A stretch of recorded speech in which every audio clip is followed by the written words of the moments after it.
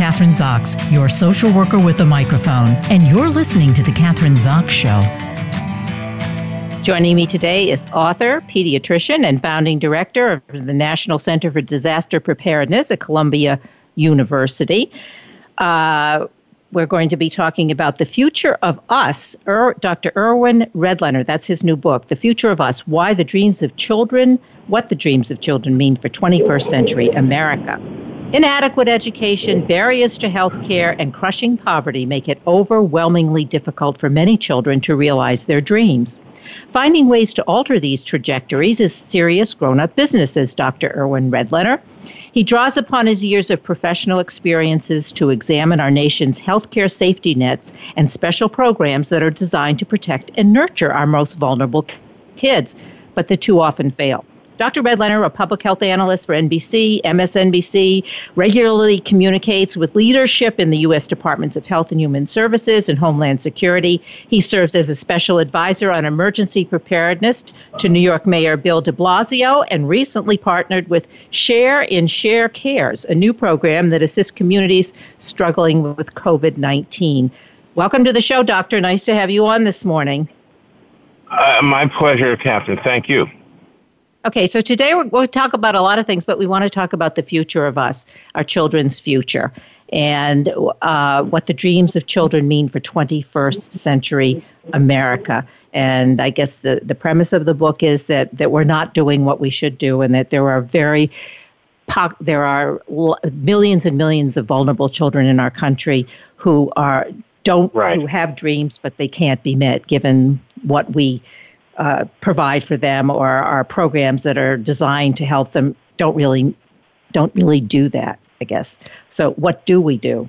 Well, right. So this is a very critical time, by the way, and everything that I wrote about in this book, in terms of the challenges that children have been, all of these issues have been very much exacerbated over the last 8 months as we've been trying to cope with the consequences of the COVID-19 pandemic, and it's always the case, any kind of large-scale disaster, including a pandemic like this, the ones that are most profoundly hit by negative consequences are unfortunately the people that are most vulnerable. So poor children and children of or children of color are really, really under the gun here when it comes to the impact. So the problems and challenges they were facing before the pandemic have been exacerbated dramatically. In fact, I wrote a piece in the Washington Post a few months ago saying that, we have this thing which I call the pandemic generation, which are the kids that we're talking about, and it's really serious business. So yeah, there's a lot to worry about here, and one of the main points of the book, and consequent to my own experiences, is that although these terrible things and these terrible barriers are impeding children from succeeding the way we'd like them to, so on a personal basis for those kids and families, it's really unfortunate and tragic that they can't manifest their own potential. But the second point here is that this also has a very serious impact on society. We need all hands on deck here. We need every child to be able to reach their full potential. And if they don't, or if we end up having to do remediation, which is costly and often ineffective, we've lost significant percentage of the population that's going to make up our country's future. So, Dr. Redlener, I want to just ask you, I want to step a bit you're talking about these barriers for these impoverished children, and they've been exacerbated, obviously, in the past 9 months with Sure. The pandemic. What are those barriers specifically? What are we dealing with? I mean, So, and actually, the first part of the book is all about specific examples of children who had dreams and have aspirations and are not able to reach them. So what are the problems? So first of all, living in poverty is an extreme barrier to success. Yes, there are some people who anecdotally will escape that and become successful, but the vast majority of children who grow up in poverty will, in fact, be hampered with the other consequences of living in poverty, which is poor access to health care, going to very inadequate schools, so that their education and their health is affected. So if you have a child who's supposed to be finishing high school at age 18, going on to continue their lives, but they have, they've been poorly educated, they're not ready for advanced education or even a trade, that's what we're talking about. So poor education, bad access to health care, living in poverty, food insecurity, and so on are the barriers that we're worried about. Now, food insecurity, isn't that one of the biggest ones right now with the pandemic? It is, and it was even before. There were 15 million or so children who lived in food insecurity. If you think about how many children are eligible for free or reduced price school lunches or breakfasts, that's an indicator of how many kids really don't get enough to eat outside these special federal programs.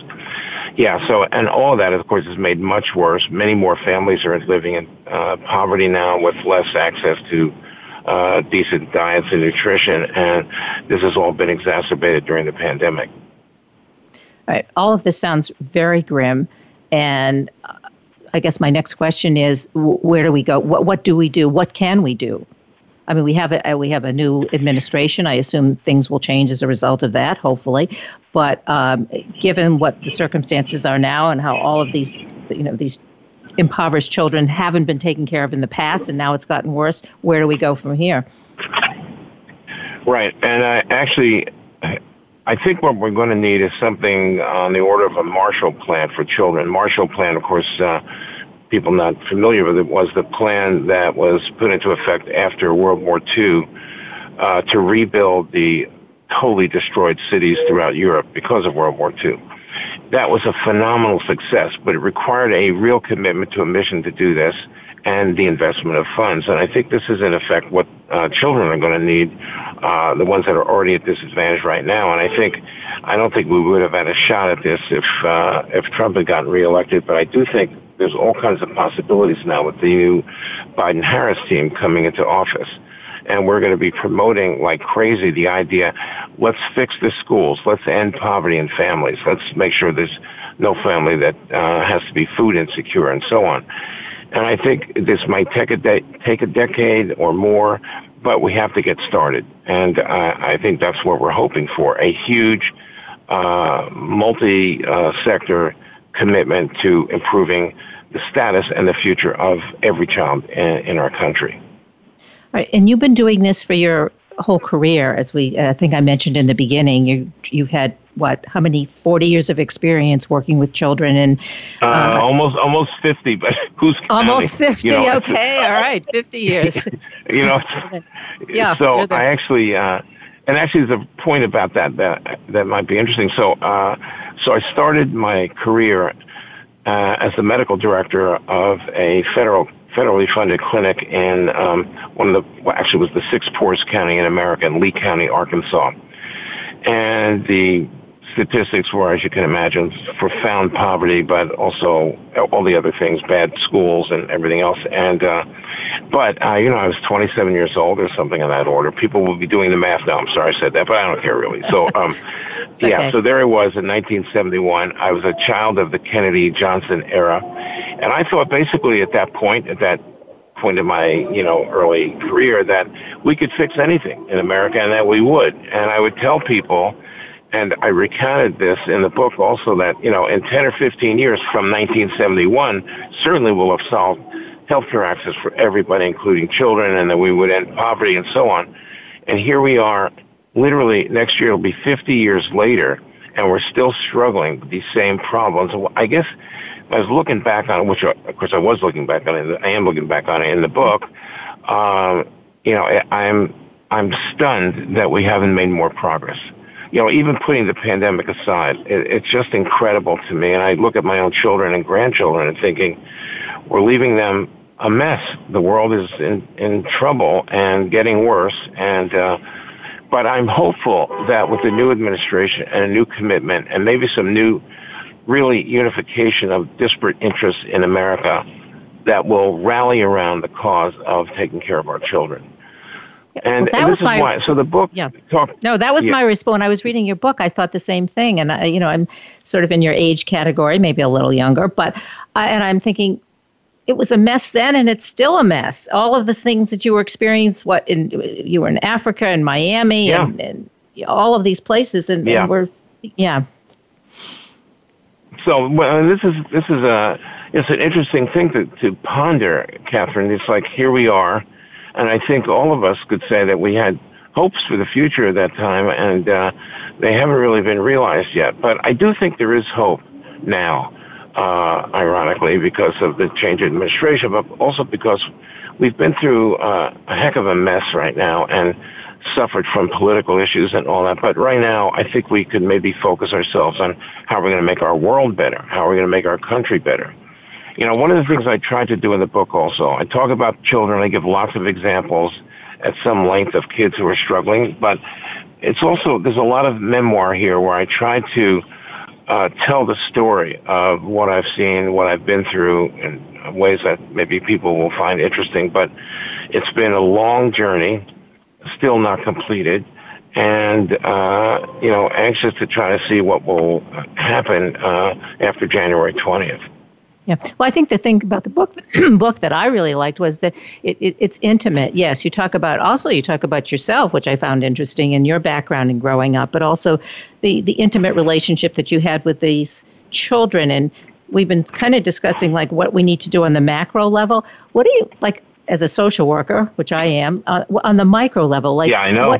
How do the children? How can you, I guess, specifically to do with children on an individual level, whether you're a physician or a social worker or a nurse, in terms of helping these kids to get beyond where they are? Well, it's a really great question. I loved practicing pediatrics for the decades that I was doing that. Now I'm just running the National Center for Disaster Preparedness pandemic program and so on. But I think one of the things is to give all children, permission to dream, to have aspirations, and as much as possible on an individual basis, to talk to children about what it takes and to talk to their families and to say, in essence, a message on the order of, you guys have been struggling and there's a lot of things you have to deal with, but you're up to the challenge, and here's what the path forward looks like. And talking to children in, directly, eye-to-eye contact, and saying, I have really great hopes for you and your future, and it's possible. So I'm doing individual advocacy and larger scale advocacy at the same time, and I think this is what we do. And again, you point out this is not obviously just pediatricians or doctors. This is a team effort that involves parents, and social workers, teachers, very, very importantly.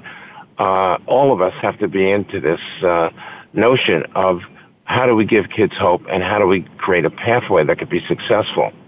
Do you think the internet? People say, the internet. Sorry, Kathryn. Do you think the internet will help? That given that we have access, and these kids should also have access, obviously, to the internet, that will help facilitate this? It depends. Yeah. Well, it depends. A lot of children and a lot of families in America do not have access to the internet. They don't have access to broadband.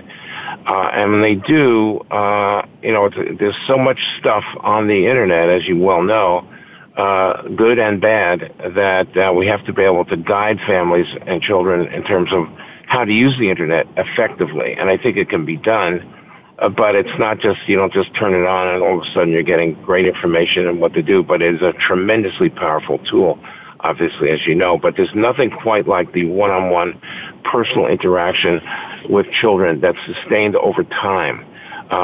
We need our teachers, our social workers, our healthcare providers, and our families to be focused on trying to get someplace with children.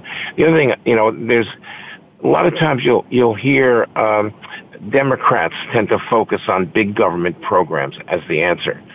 And I'm simplifying this, but Republicans think, the government has no business raising children. This is a parent's responsibility. It turns out, and I write about this in the book too, that it's actually both.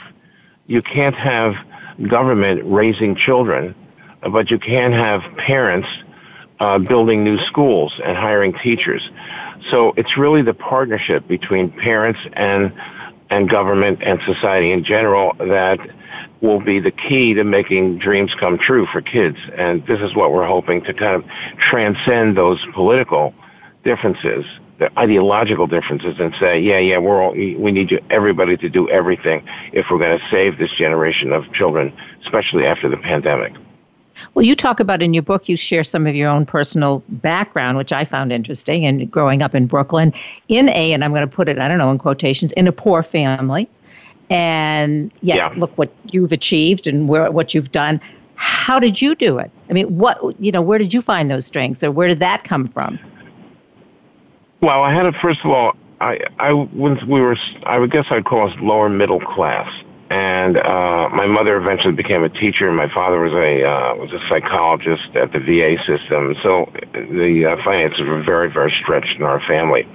But a lot of the strength that my brothers and I had came from our parents, I guess. Although it was never like a direct lesson, like you need to do this or that. It was like my mother was a very dedicated teacher who loved what she was doing, and my dad was a protester in Vietnam and before, and he was a victim of the McCarthy hearings and so on. So my life was immersed in these the realities that was created, by the family.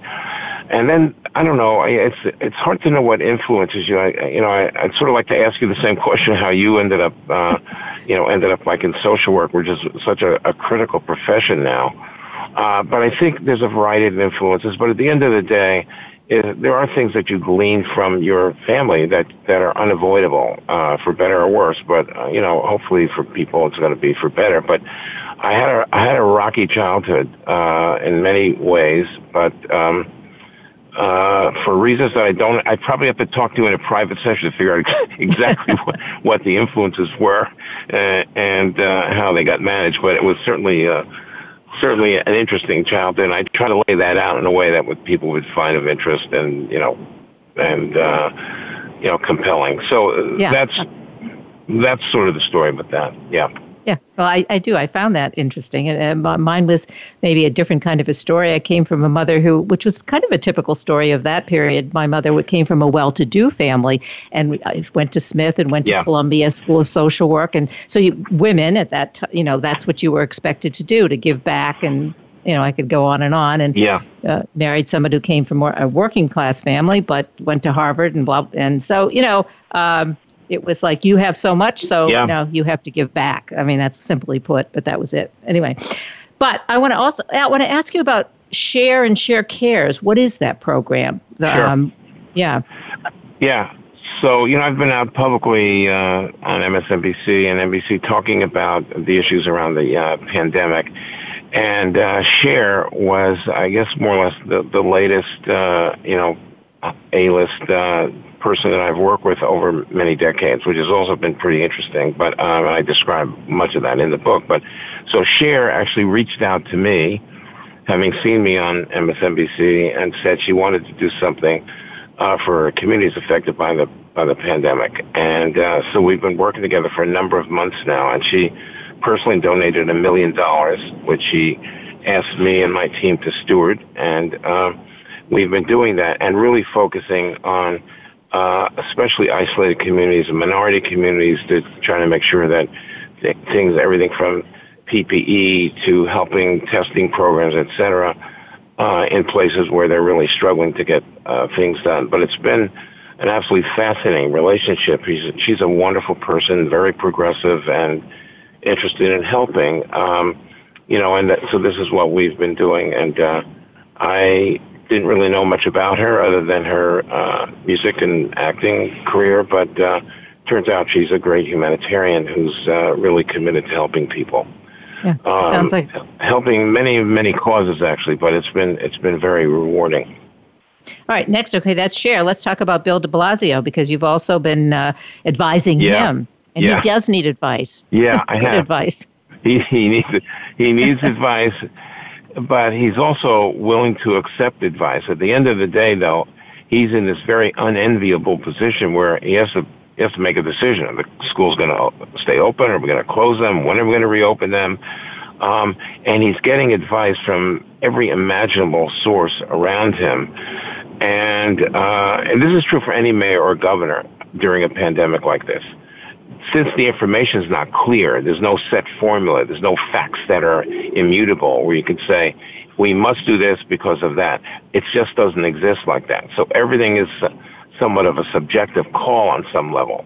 I spoke to him a week and a half ago, most recently, just, he and I had a conversation about the schools which had been closed. And I said, I was a big believer in closing the schools to keep the infection down and the COVID-19 down. But these children, New York City's got 1.1 million children in its public school system, about 700,000 of which live in poverty or near poverty.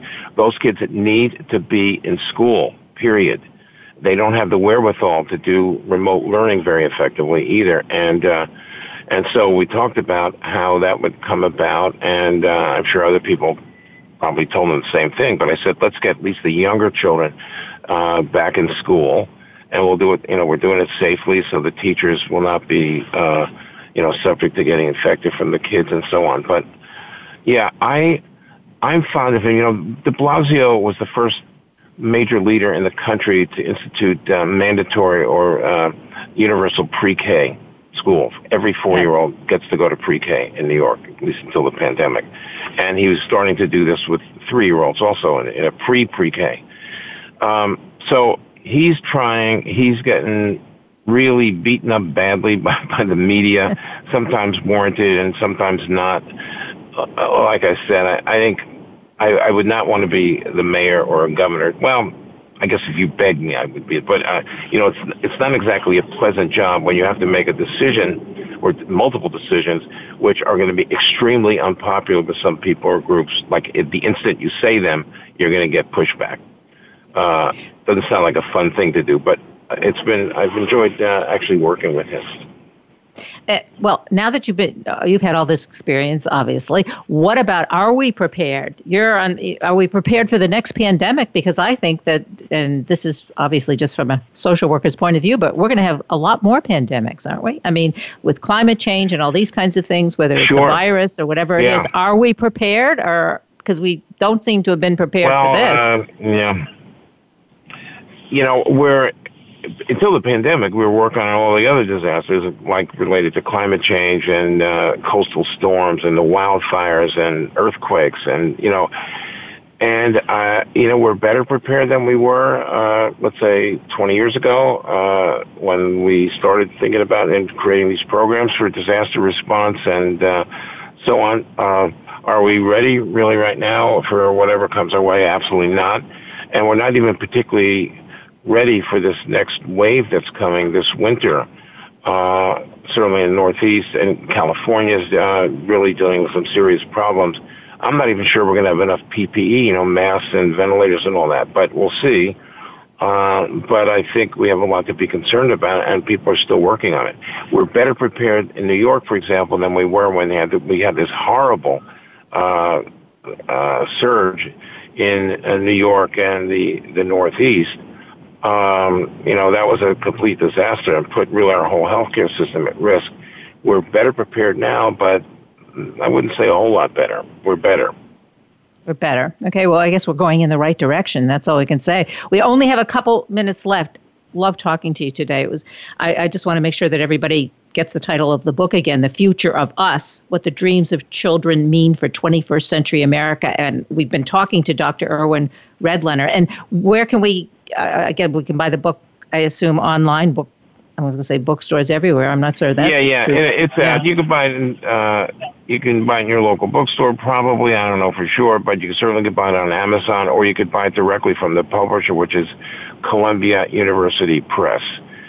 And if you go to my website, which is irwinredlener.org, there'll be information there as well. And also, if people follow my Twitter account, there'll be periodically connections and links to how you buy the book, and that would be at Irwin Redlener MD is my Twitter account. So, yeah, and actually, I've invited people on my Twitter account to send me reviews, and I'd like to put them up on my blog. Good or not good, I would love to see what people think, and especially about the solutions in terms of developing a Marshall Plan to really help children get to where they need to be. Great. Thanks so much for being on the show today. A real pleasure talking to you. It's a pleasure. This was it was a great conversation, and time went very quickly. And thank you for having me, Kathryn. Great. Thanks, Doctor. I'm Kathryn Zox, your social worker with a microphone, and you've been listening to The Kathryn Zox Show.